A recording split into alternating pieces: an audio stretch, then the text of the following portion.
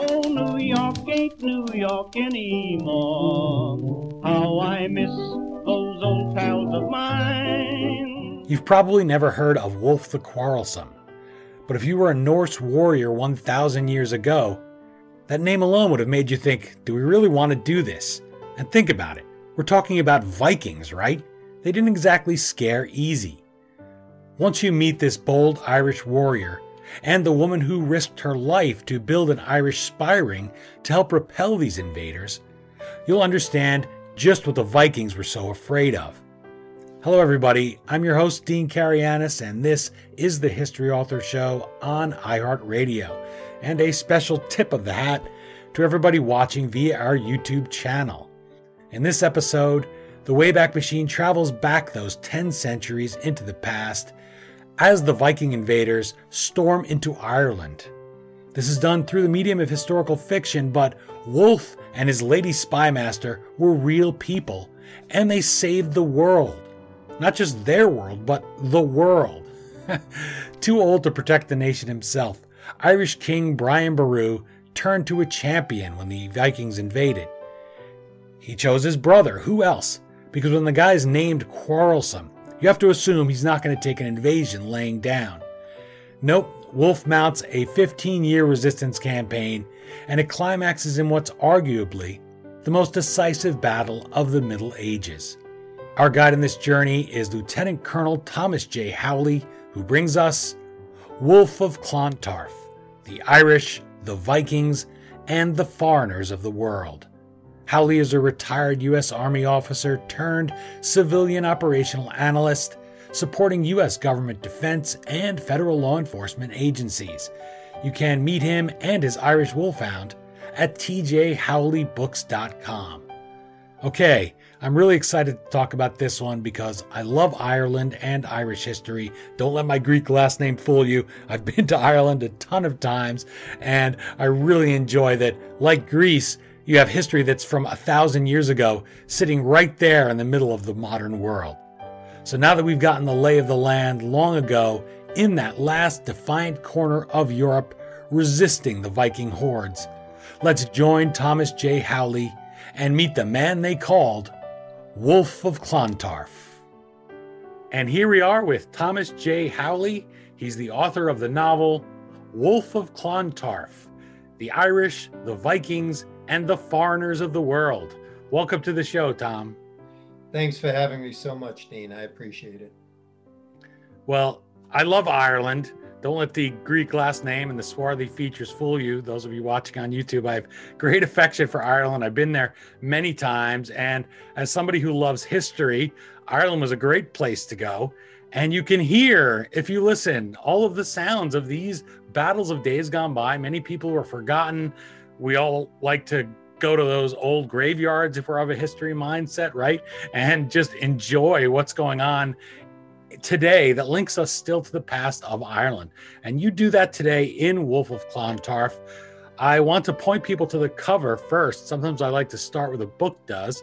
There's a lot going on here. First and foremost, we have two people staring hard at us. And I just thought these are the kind of people that really feel as if they might speak to you, really look as if they're looking into your soul, and it was so well done by whoever the artist is. So I wanted to ask you how this cover of Wulf of Clontarf comes to being. Who's the artist? Interesting. I review books for Historical Novel Society, and I did that at the behest of my agent. And I found this one graphic artist, Kathy Helms of Avalon Graphics, and she just had these fantastic covers. The problem was they were all romance covers, but she was so good. So I contacted Kathy and I said, this is it. And she asked about everything. I sent her synopsis and so forth of the book, and she gave me several ideas. I picked the one I did, but when I first got it, I said, well, Wulf of Clontarf looks like a pretty boy, and I don't want him to look like a pretty boy. She said, I put scars. I said, I want a bleeding head wound. And she did that. And I also wanted to have the woman on there, and the woman is Aoife. And Aoife is becomes his love interest, but she starts off badly when he ties her to a wagon wheel.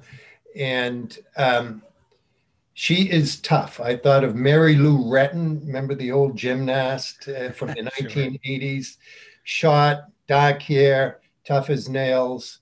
And she has a similar background to Wolfe. They were both orphans, and the Vikings had killed both of their parents.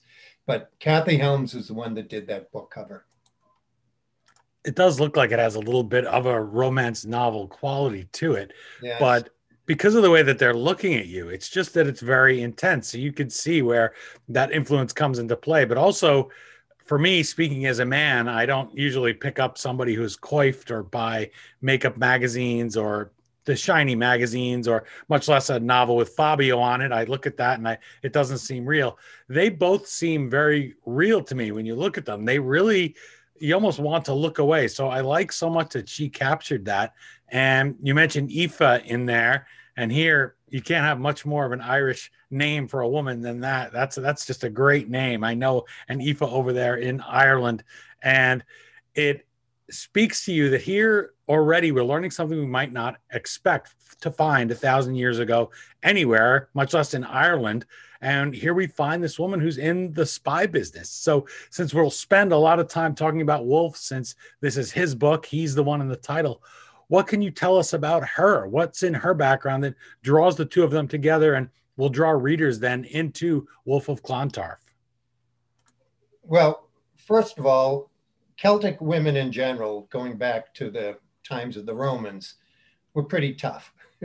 And they were not afraid to engage in combat, though they didn't do it as much as has been issued. But the real reason I put her in is it was totally logical to have a female spy master. And the Irish would have accepted that because they knew that women could go everywhere and see things where a strange man would be considered out of place. And she came from the same background as Wolfe. Both of them were orphans. Both of their parents had been murdered by the Vikings in raids. And he, after their initial bad meeting, when she was so anti-Viking, she was as bad as he was, if not worse. They came closer and closer and closer. And she wanted to be a physical warrior, and he said, "No, you're too smart for that," and said, "I would like to put you on our staff, and I think you can do great things." And that's a short version of how she did it, but it was totally in keeping with Celtic Irish women. They've always been involved in wars of national liberation. Well, Ireland, because they are a small country, usually trying to fight a bigger foe, they have to have all hands on deck. And I found that very interesting. I want to make clear to people this is historical fiction. So this is based on real history. And that brings us to your real history. Here you have a career of service in the U.S. Army and as an intelligence analyst for defense and law enforcement agencies. So how do you, a man with your background, with that accent, which is certainly not an Irish accent, right? Although not too far from it as far as how we think of Boston, right? But how do you dive into this book? How do you go and become a novelist and bring Wolfe's story to life? Well, you hit it at the beginning. I grew up in Boston, in the city of Boston, and my father was off the boat from the old country, and the mother was one generation removed. So I grew up hearing the stories and especially the songs about this. So I knew about the Battle of Clontarf, and so I knew that since I was a very, very young kid. And then when I was growing up, that my two literary influences were Robert E. Howard, most notably known for Conan the Barbarian, but he also considered himself to be quite Irish. He wrote two short stories about the Battle of Clontarf, one of them from a fantasy perspective, and one of them straight historical fiction. And he had a Irish hero called Cormac MacArt. So I'm a little kid, I'm in grammar school and in high school, and I'm reading that. And then in 1980, I'm in the Army. Morgan Llewellyn, she wrote a book called Lion of Ireland. And President Reagan, I remember seeing him on the news once, was walking around with this book in his hand called Lion of Ireland. And he said it was his favorite book. So I read that. And that was really the thing that cemented in my mind that I should write a book like Morgan Llewellyn did, which was a masterpiece. And she concentrated on Brian Boru, but I want to concentrate on the common people and the regular people of Ireland. And then later, I heard about this character called Wolf of Clontarf. So when, or Wolf the Quarrelsome, which comes, by the way, not from the Irish annals, not from Christian sources, but from the Norse sagas, specifically Burnt Njal Saga. He's only mentioned twice, and like the great Ben Thompson said, both time he's mentioned very briefly, but both time he's kicking ass. So I thought that is a guy that has to be brought back into current history. That's it. That's a short story. You mentioned the Battle of Clontarf, that you learned about it as a young man and it fascinated you. That's an area, it's right around Dublin, right? Is it between Dublin and Howth? I believe Howth is one of my favorite places there. So this is a real place. And if people are saying, I hear that word, I don't know what Clontarf is or where it is, why is it important? Why is winning that battle in 1014 something that we should remember? And how does our world today in 2021 look very different without Wolf and Aoife's grit? This is another good question, and it was another aspect that motivated me to write the book. You and I remember Y2K, year 2000. Back then, the press was still pretty good. Time magazine, a lot of the magazines wrote great articles about what was it like 1,000 years before in the first millennium. And so I read about that. And as crazy as we all went in Y2K 2000, 1,000 years before, they went much crazier. You have to remember what Western Europe or Europe was like back then. We had Moorish invaders coming up from the south, and they had got all of Spain pretty much. Corsica and Sicily, they were impacting into Italy, southern Italy. From the east, steppe riders, who would be early versions of the later Mongols, almost got to the French coast before they were stopped. And from the north, the Vikings, they were active everywhere. They conquered all of Russia and made Russia basically a satrapy of the Swedish Vikings. Normandy, they not only invaded, but they took it over. And England, they took over. The common people at the year 1000 thought their world was ending. They thought that was it. Pope Sylvester was the Pope. Sylvester II, he was an astronomer. He knew that the world was round. And the common people thought he was a sorcerer because he was a scientist, an astronomer, and so forth. A really good job they did talking about the year 1000 back then. So I said, that impacted on what happened here. In 1013, King Svein Forkbeard, king of Denmark, had already taken over much of Norway, and they were all fellow Vikings, right? But in 1013, he conquered the Anglo-Saxon England, all of it.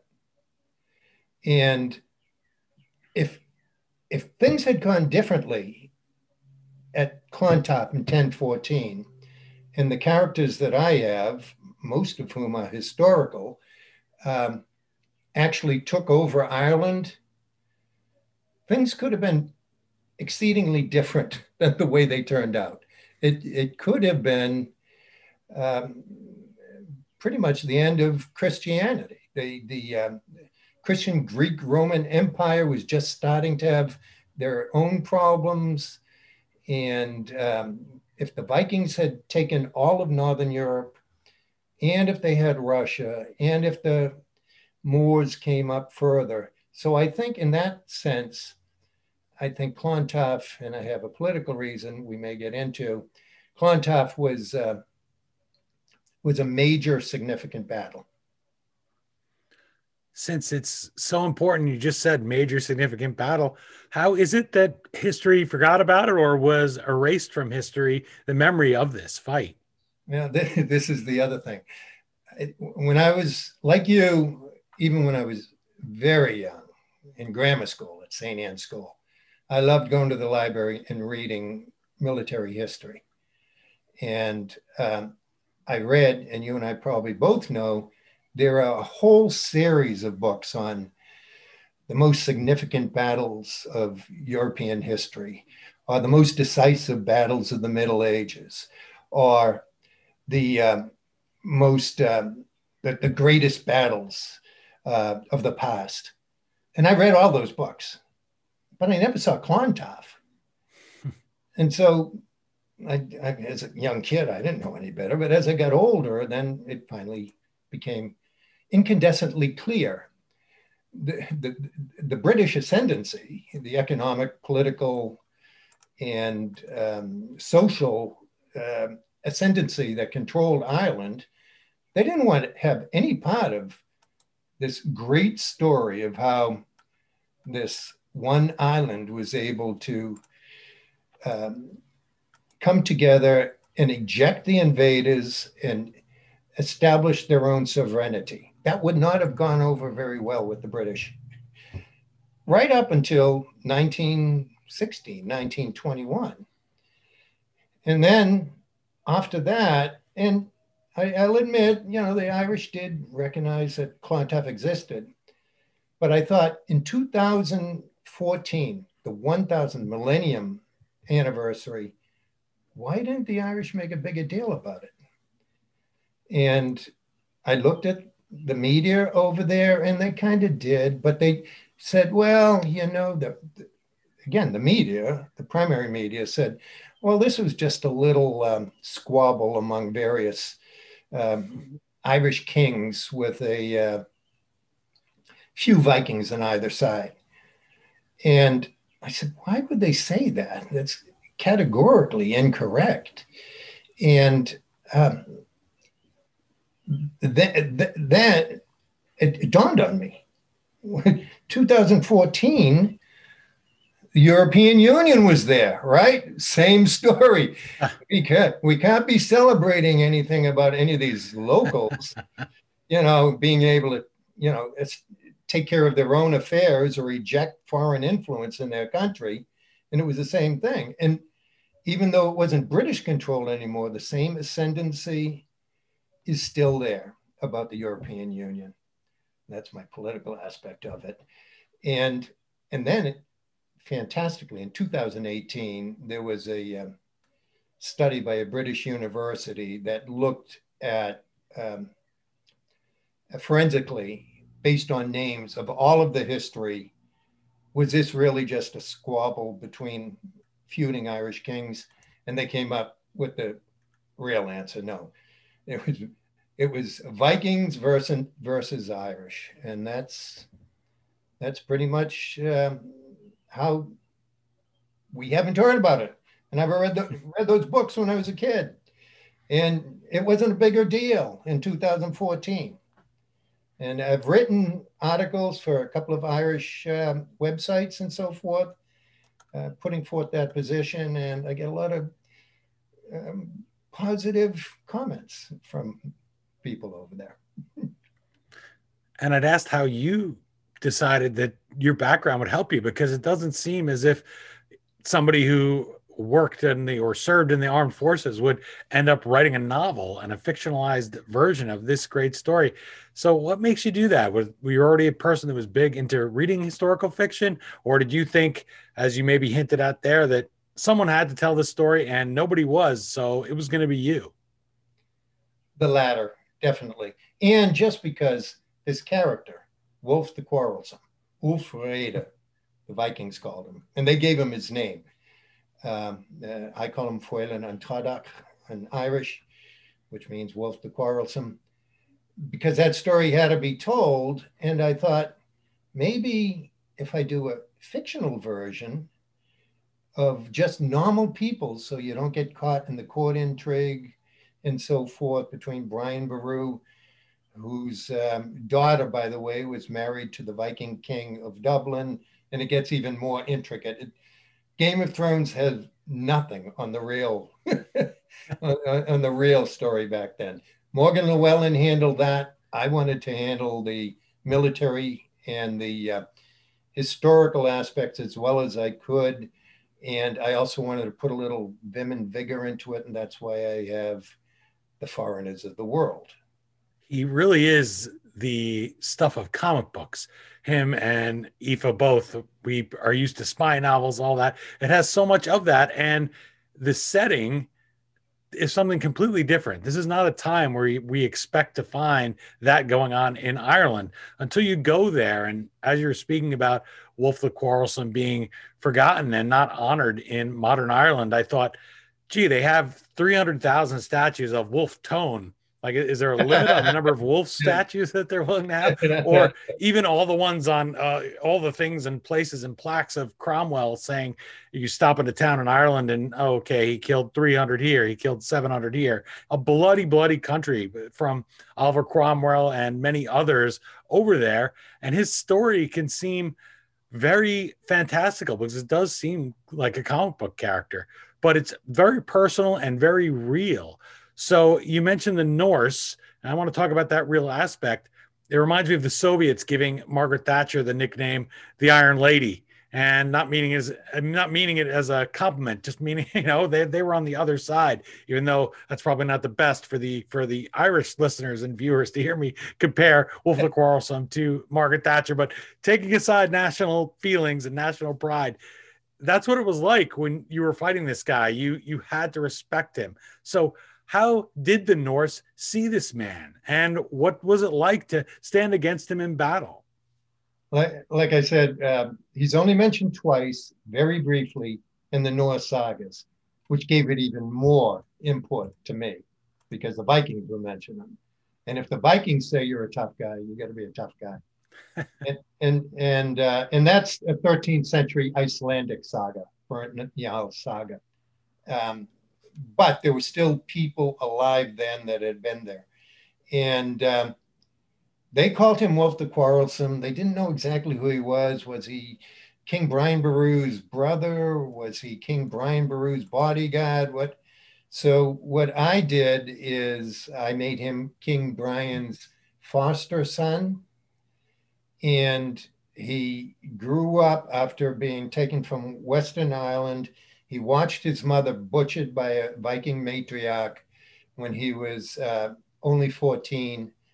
And then he was thrown into a cell, but because he was still valuable to them as a servant, they kept him alive and beat him and so forth. And he just developed this, like I call a Terminator-like hatred for the Vikings. I call him a medieval Terminator somewhere. He lost his ability to speak. All he could do was snarl and growl when Vikings were around. And on to bring this circle back, to use a common expression today, on the eve of the millennium, 1000 AD, King Brian, actually, that was the first time he went into Dublin and defeated the Viking Dublin king and his Leinster allies, and rescued 14-year-old Fwelin Antradak, or Wolf the Quarrelsome. And then the story progresses from there. Brian sends him to a good school, to the Abbey at Innisfallen. He gets a classic education, but it takes him a while to learn to talk again. And he loves history. Everything else He can take a leave, but he loves history, and he learns primarily, his biggest interest is military history. I know that might sound a bit autobiographical, but that's the way it works. Well, all the more reason to give him his fair place in history, because then you hear that, and I'm sure a lot of people listening thought what I did, which was, hey, he was one of us. He deserves to be remembered better in history and not forgotten. And when you hear somebody that is called quarrelsome, you probably don't think works well with others. It's the exact opposite of that phrase we use all the time.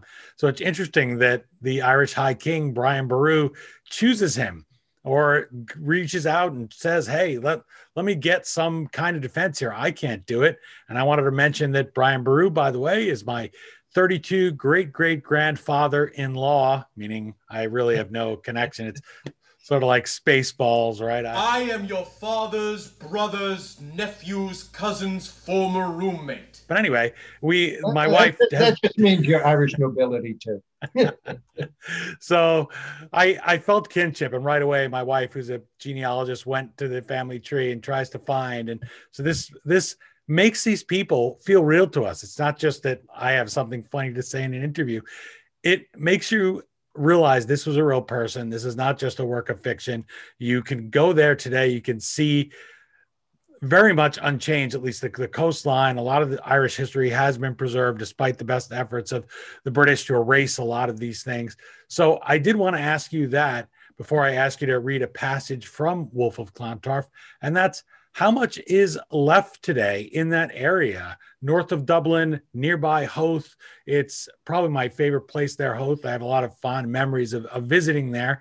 But as somebody who's a tourist, once the world opens back up, we have more tourism back to Ireland. How much of this world 1,000 years ago is still available for us to see today? The Irish have done a good job of keeping monuments and so forth over there. But I walked the ground when I'd been there in person. And as an analyst, intelligence analyst, I also did terrain analysis based on what else? Google Earth, right? And there is just off of Clontarf, a bit north of Clontarf, there's an island called Bull Island. That did not exist back in 10,014. It really was built from a sandbar in the 1700s and 1800s, and now it's got two world famous golf courses on it. So that wasn't there then. But Howth is still there, and Howth plays significantly. Well, it plays in my book, and that's a way that they could come around. And I tried to put a lot of military aspects into it. Like an astute reader would find Clausewitz's 9 Principles of War in there, and an expression that we use called intelligence preparation of the battle space, and asynchronous warfare, and countering your enemy's center of gravity. Now, I didn't use all those terms, but I tried to put all of that in a medieval action adventure historical fiction novel. So that's kind of how it bled into it. But no, the terrain looks a bit different now than it did back then. I like to ask, as I was mentioning there and listening to you speak, got swept away in it, but I did not want to forget that I said you were going to read a short passage for us. Give us something interesting to hear so that we can get a flavor for your writing, but also what is important to you as an author, what you find to be something that sweeps you away, that you really enjoyed sinking your teeth into as an author and writing. So set up this bite for us and read from Wolf of Clontarf. Ironically, this is in the first chapter. So it starts at the very beginning, and then it goes back to how we grew up. The gargantuan figure stood erect to its full height and turned to face the two, its eyes burning, Prognathus' jaw grinning horribly. Despite the lack of armor, Thorbrand saw that the black lacquered and elegantly ornamented iron helmet of a berserker chieftain adorned the head of the giant. The thing must have ripped off the visor. because its terrible scarred face was fully exposed. Both Norsemen backed away. To their dread, they now saw both children were smiling with horrible glee in their shining youthful eyes. Silently, the monstrous demon moved toward them. Ulf, Fenrir, Brian's wolf from hell, called Thorbrand to his dispirited comrade. When we go now to Valhalla, our fathers' fathers will not disclaim us. Die now with pride and honor by my side. That was at the beginning. I wanted to try to set the stage, even though it later goes into his childhood and so forth, that he really was a medieval Terminator. Reminds me also his origin story. I liken things to comics sometimes, and we have that origin story, which is not what novelists would have called that either until we did have comic books, but we all know what it is. And the one for Andrew Jackson was not dissimilar. Abused by the British, blames them for his mother's death. I think he's exactly 14 years old too, as well, although it's probably a little hazy, just like his birthplace, but in my memory at least. But that makes you identify with him right away, and he chooses to take up the sword. There's many different ways to fight for freedom. So what comes to your mind when you hear about that and you hear, well, would I put this guy on my team? Because you have military experience. What is it about him that, despite his obvious chip on his shoulder and maybe being a little unbalanced, makes Brian Boru pick him? It's so interesting you said that about Andrew Jackson. You were the second podcast author I talked to, and I had never even thought of Andrew Jackson. And I like Andrew Jackson, who brought up that same thing. The other two are obviously Rodrigo, David El Cid, who's the other one I kind of conceptually thought of, and a blinding flash of the obvious, to use a military term, William Wallace. Those were the historical ones that I thought of. Why does he get picked? Because two reasons. King Brian has his entire family involved in this. Sons, grandsons, nephews, and so forth. But he's been involved in the King Brian himself and has suffered from the political intrigue, court intrigue.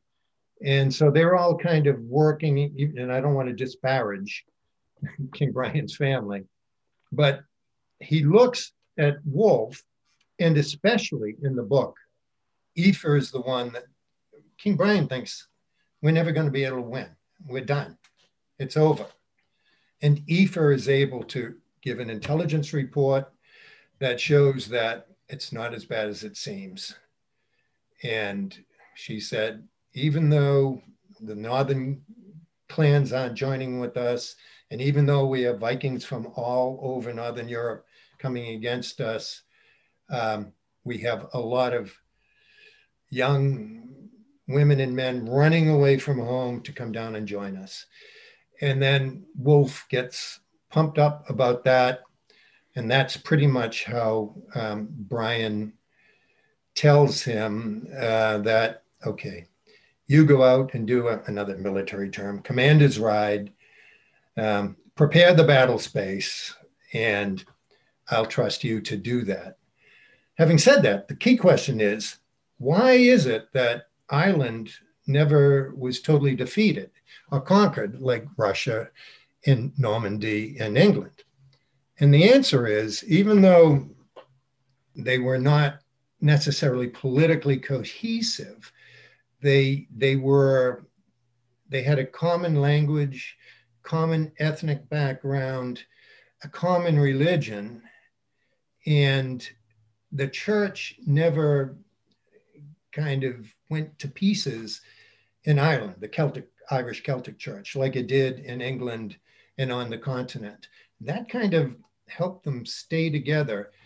And the first thing is they took it seriously and they fought back viciously from the beginning, from the 800s. They didn't always win, they lost a lot, but they did not just bow down, and they never paid ransom. Just interesting historical facts.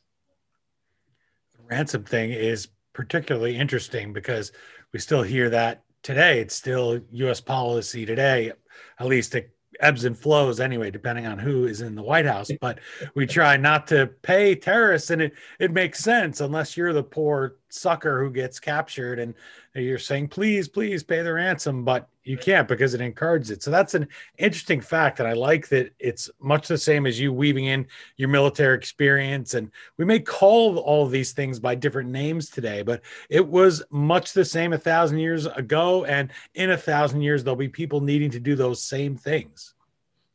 Yes, there was no Danegeld, and Danegeld has come into the English language now. It basically means paying ransom. They never did that.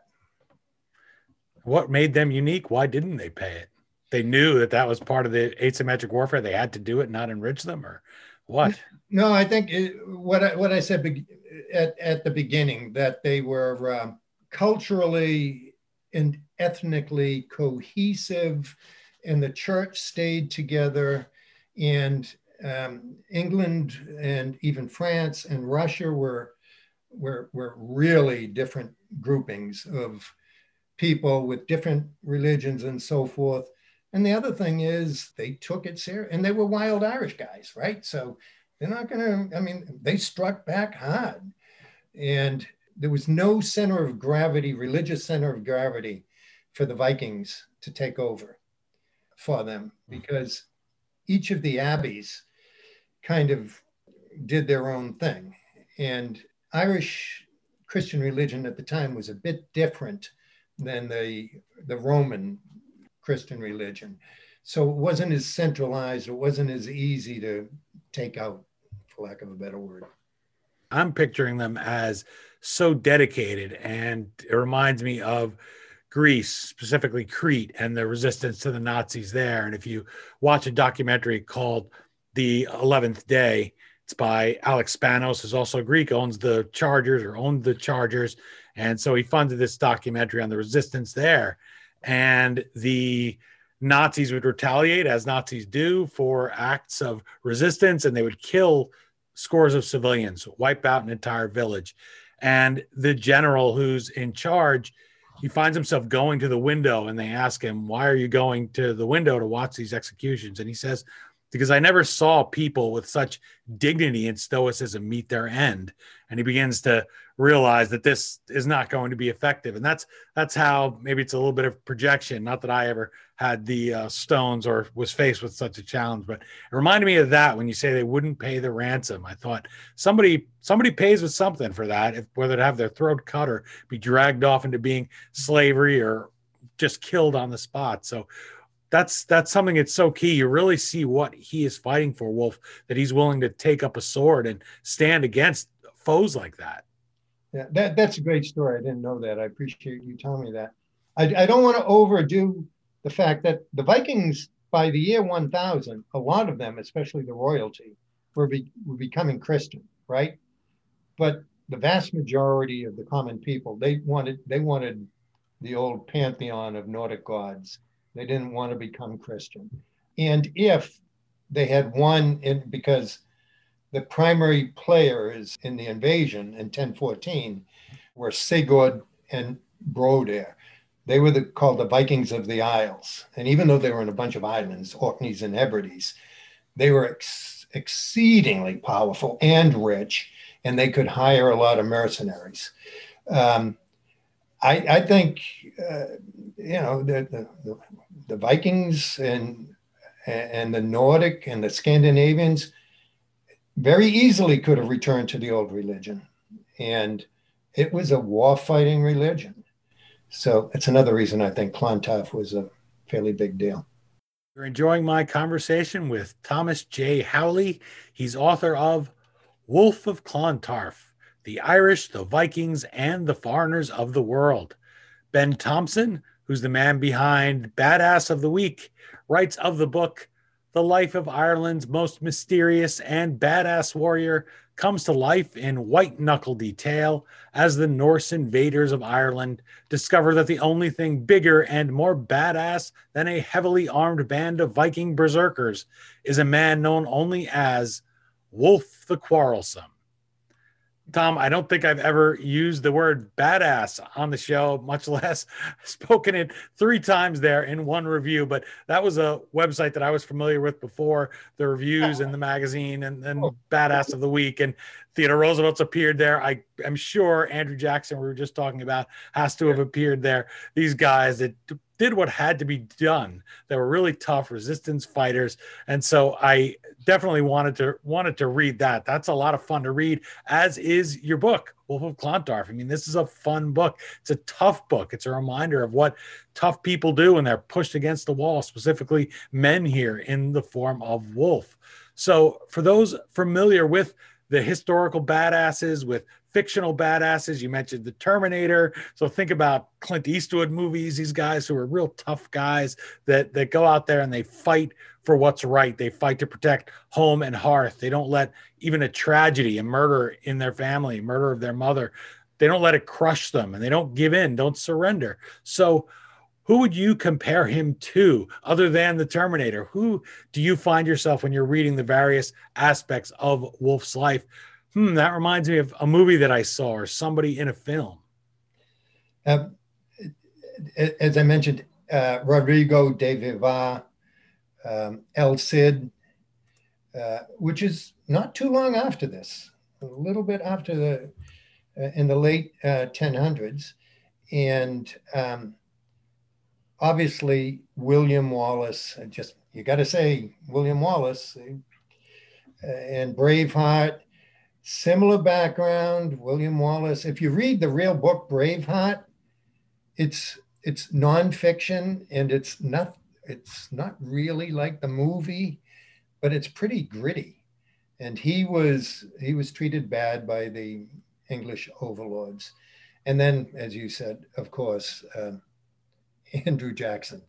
With now 2 of you podcast guys told me about Andrew Jackson. So I'm going with Andrew, President Jackson. Well, people like to read him, and he doesn't have any of the things that people criticize Jackson for. But that was the case in his life too. And also that they take him, they send him. Doesn't the Monroe Madison administrations, that era, everyone knows that he's this guy who's just spoiling for a fight. So they say, well, why don't we send him to keep the peace down at the border of Spanish Florida? And then, well, what's Andrew Jackson going to do if you send him down there? If you know darn well you don't have the guts to tell him to go do what you want done, namely annex Florida. So, but you say, well, if we leave the dog out, he'll just go. And then the next thing you know, you get a telegram. Oh, by the way, he just decided he executed 2 Spanish soldiers. And you say, oh my gosh, he caused everybody sells him out. Everybody disavows him. It's kind of like the A-Team or the Mission Impossible TV show, right? We disavow all knowledge of anything he did. So, yeah, I think that's a real good link, real clear link in my mind. Also Irish.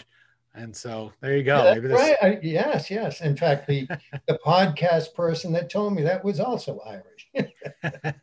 In fact, I think they tried to say he was born in the boat on the way over and therefore ineligible, but he wasn't born there. But anyway, Andrew Jackson could take over any conversation. So I'll shove him to the side now and risk my life in so doing. But I want to read something here, just a quick line, something you wrote that jumped out to me in Wolf of Clontarf. You wrote, quote, "We found Irishmen from Dublin who had sailed with the Vikings, some as servants and others as willing freebooters, to raid the land of the Saxons." Now, Tom, Ireland is controlled by rival chieftains at this point in history. As you mentioned, there's no central authority that you could just go to and say, well, I'll put a sword to this guy's head, make him do what I want, and make him pull a Marshal Pétain, and yeah, you're going to be my puppet now, so make way because I'm going to put my hand up and start moving your mouth for you.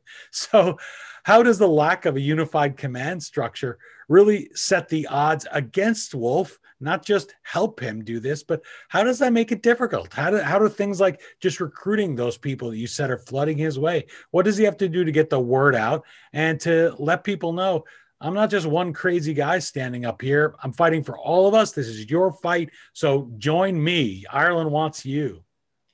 This is inside baseball, Irish history. I told you the abbeys pretty much were controlling a lot of the church. And Brian paid the abbey in Amar, I think it was, so many pieces of gold, saying, "You support me." And so this abbey, which was the most powerful, they were the kingmakers, more or less, supported him. And traditionally, it had been the northern kings, the O'Neills, that had been the high kings, so-called high kings.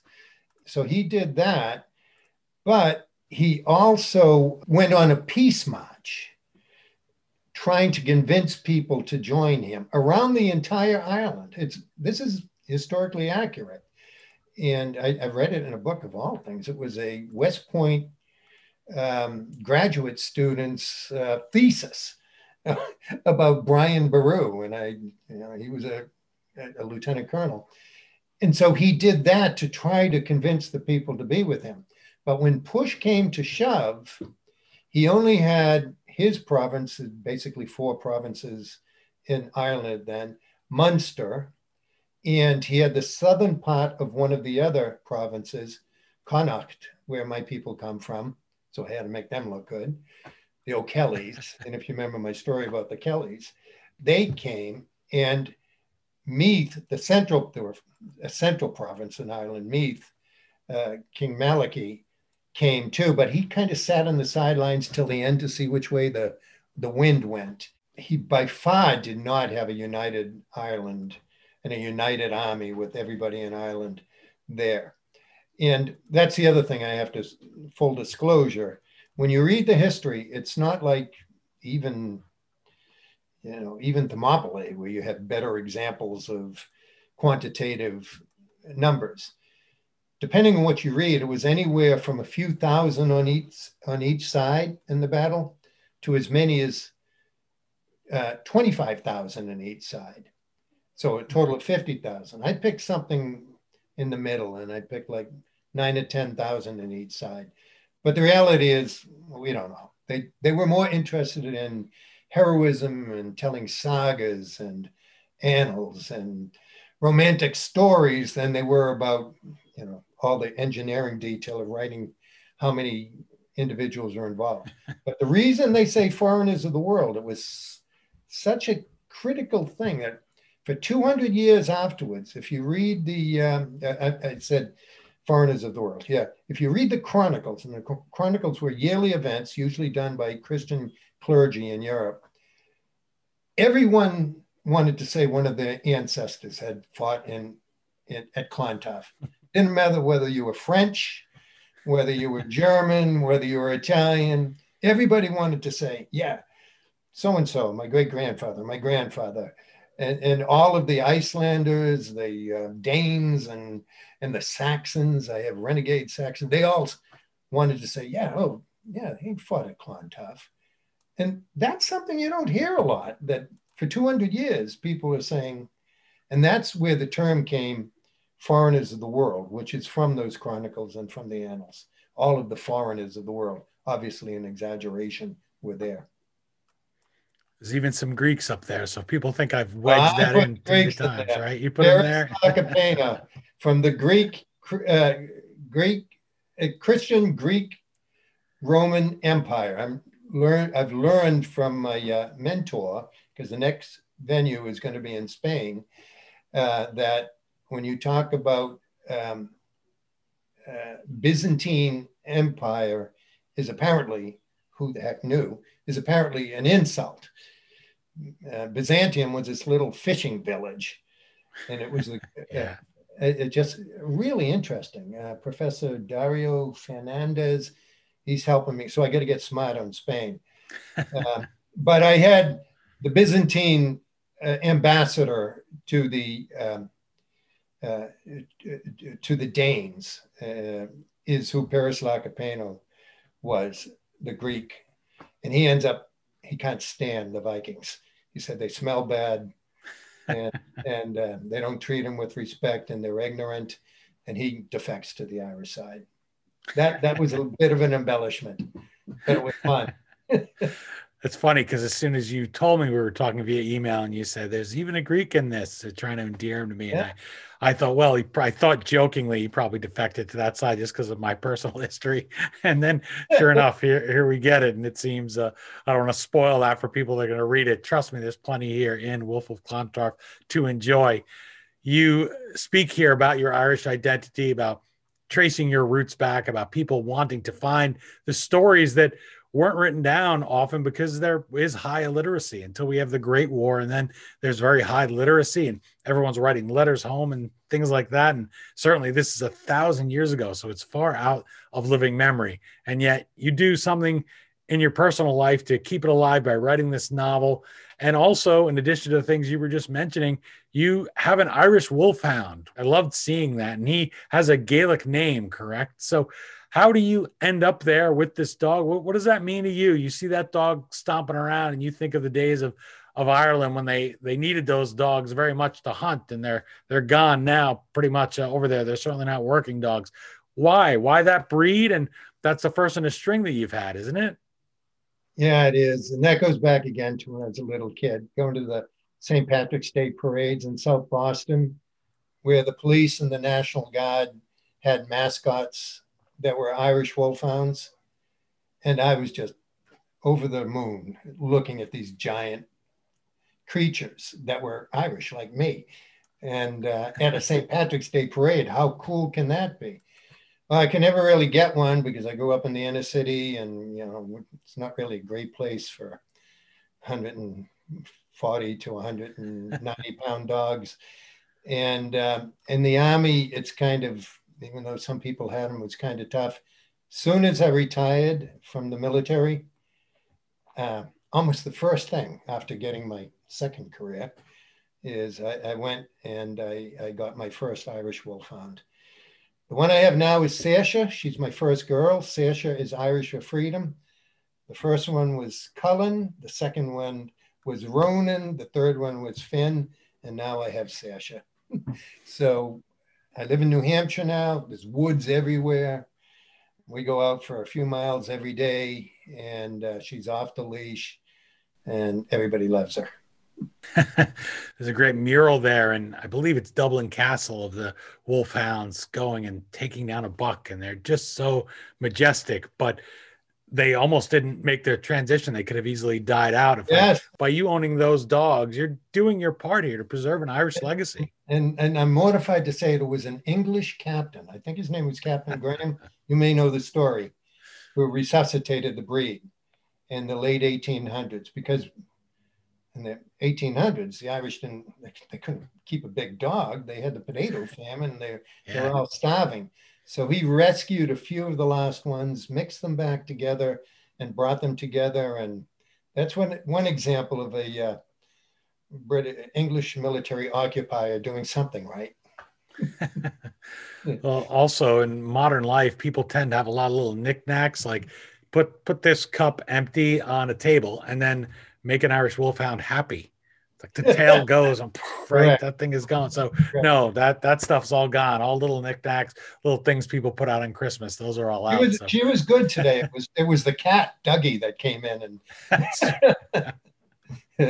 wanted because knew I was going to ask a question not about the cat, so I apologize down there. I can't see you, but I apologize. But I want to close by asking you to make your pitch. We've talked a lot about just how fascinating this period was, about how interesting it is just for the history-minded person to remember this battle. But why should readers, whether they have any connection to Ireland or not, whether they're particularly interested in life 1,000 years ago, don't see its relevance today maybe, why should they pick up Wolf of Clontarf and meet this man and woman who laid their lives on the line for the defense of Ireland and Christian civilization 1,000 years ago? I would think the short answer is I like fantasy. I like Tolkien. I like all of that stuff. But there's nothing as interesting as our own genuine history, especially in the Middle Ages. And if you can season it with a bit of fictional sauce and keep it and I like this word, historically plausible. It very easily could have happened that Paris Lacapeno could have come to Ireland. That could very easily have happened. And if you keep that there, you're not going to read any adventure anywhere in fantasy or science fiction or anything that is as interesting as our own real history. And this is an action adventure, and it features the common people. It's not a court intrigue, Game of Thrones type of thing. It's common, everyday people, foreigners of the world, to include Picts, P-I-C-T-S. That's a shot. And I didn't want to make it just a military slaughter fest. And so I have a lot of women as actors, and especially Aoife, and intelligence as well. And I try to put some humor in it, along with the dogs. I call them Irish hounds. They're in it as well. And it's literally something for everything. I want to thank you so much, Thomas J. Howley, author of Wolf of Clontarf. I thank you for not being quarrelsome with me today, also for your service in the U.S. military, and for taking those skills. We really need people to write fiction that have real life experience to bring their passion to somebody like this legendary badass. I really enjoyed our conversation so much today. I enjoyed the book. I might not want to face Wolf in battle. I don't think any of us would, but he's real nice to spend a few hours, maybe a weekend this summer, reading his story and get to know him, get to know Aoife. It really is an enjoyable story. I wish you the best of luck with the book, and I thank you for bringing it to our attention so that Wolf and the Battle of Clontarf may be forgotten no more. Thanks so much, Dean. I was looking forward to talking to you, and I have to tell you, it exceeded my expectations. It really was interesting, especially the Andrew Jackson one. Well, thank you so much. I know I was only the second one on that, but I think when people read a good book, they'll find all sorts of things to enjoy and spark their memory. And Wolf of Clontarf certainly is that. So thank you so much for sharing it with us. Thanks again. Again, the novel is Wolf of Clontarf, the Irish, the Vikings, and the foreigners of the world. As always, you can find the Amazon link to purchase your copy at the historyauthor.com page for this episode. Every time you buy a book through us, you help keep the flux capacitor on our time machine humming like usual. Thanks to Thomas J. Howley for joining us and for transporting the entire History Author show back to the Emerald Isle of 1,000 years ago. Remember to visit him at tjhowleybooks.com, and you can find me at Twitter, Instagram, Facebook, and LinkedIn, as well as our new YouTube channel, where I hope you'll subscribe to enjoy future trips in the Wayback Machine. That's it for this installment of the History Author Show. Please do join us for our next all-new interview right here on iHeartRadio or wherever you enjoy the program. Until our next trip into the past together, on behalf of Thomas J. Howley, I thank you for spending time with us today, and until our next time travel adventure into the past, I hope you have a great week. We still call it Broadway, but what's in a name? Take it from Georgie, it isn't the same. On the east side, west side, things ain't like before. There are tears in the eyes of the regular guys. Oh, New York ain't New York anymore.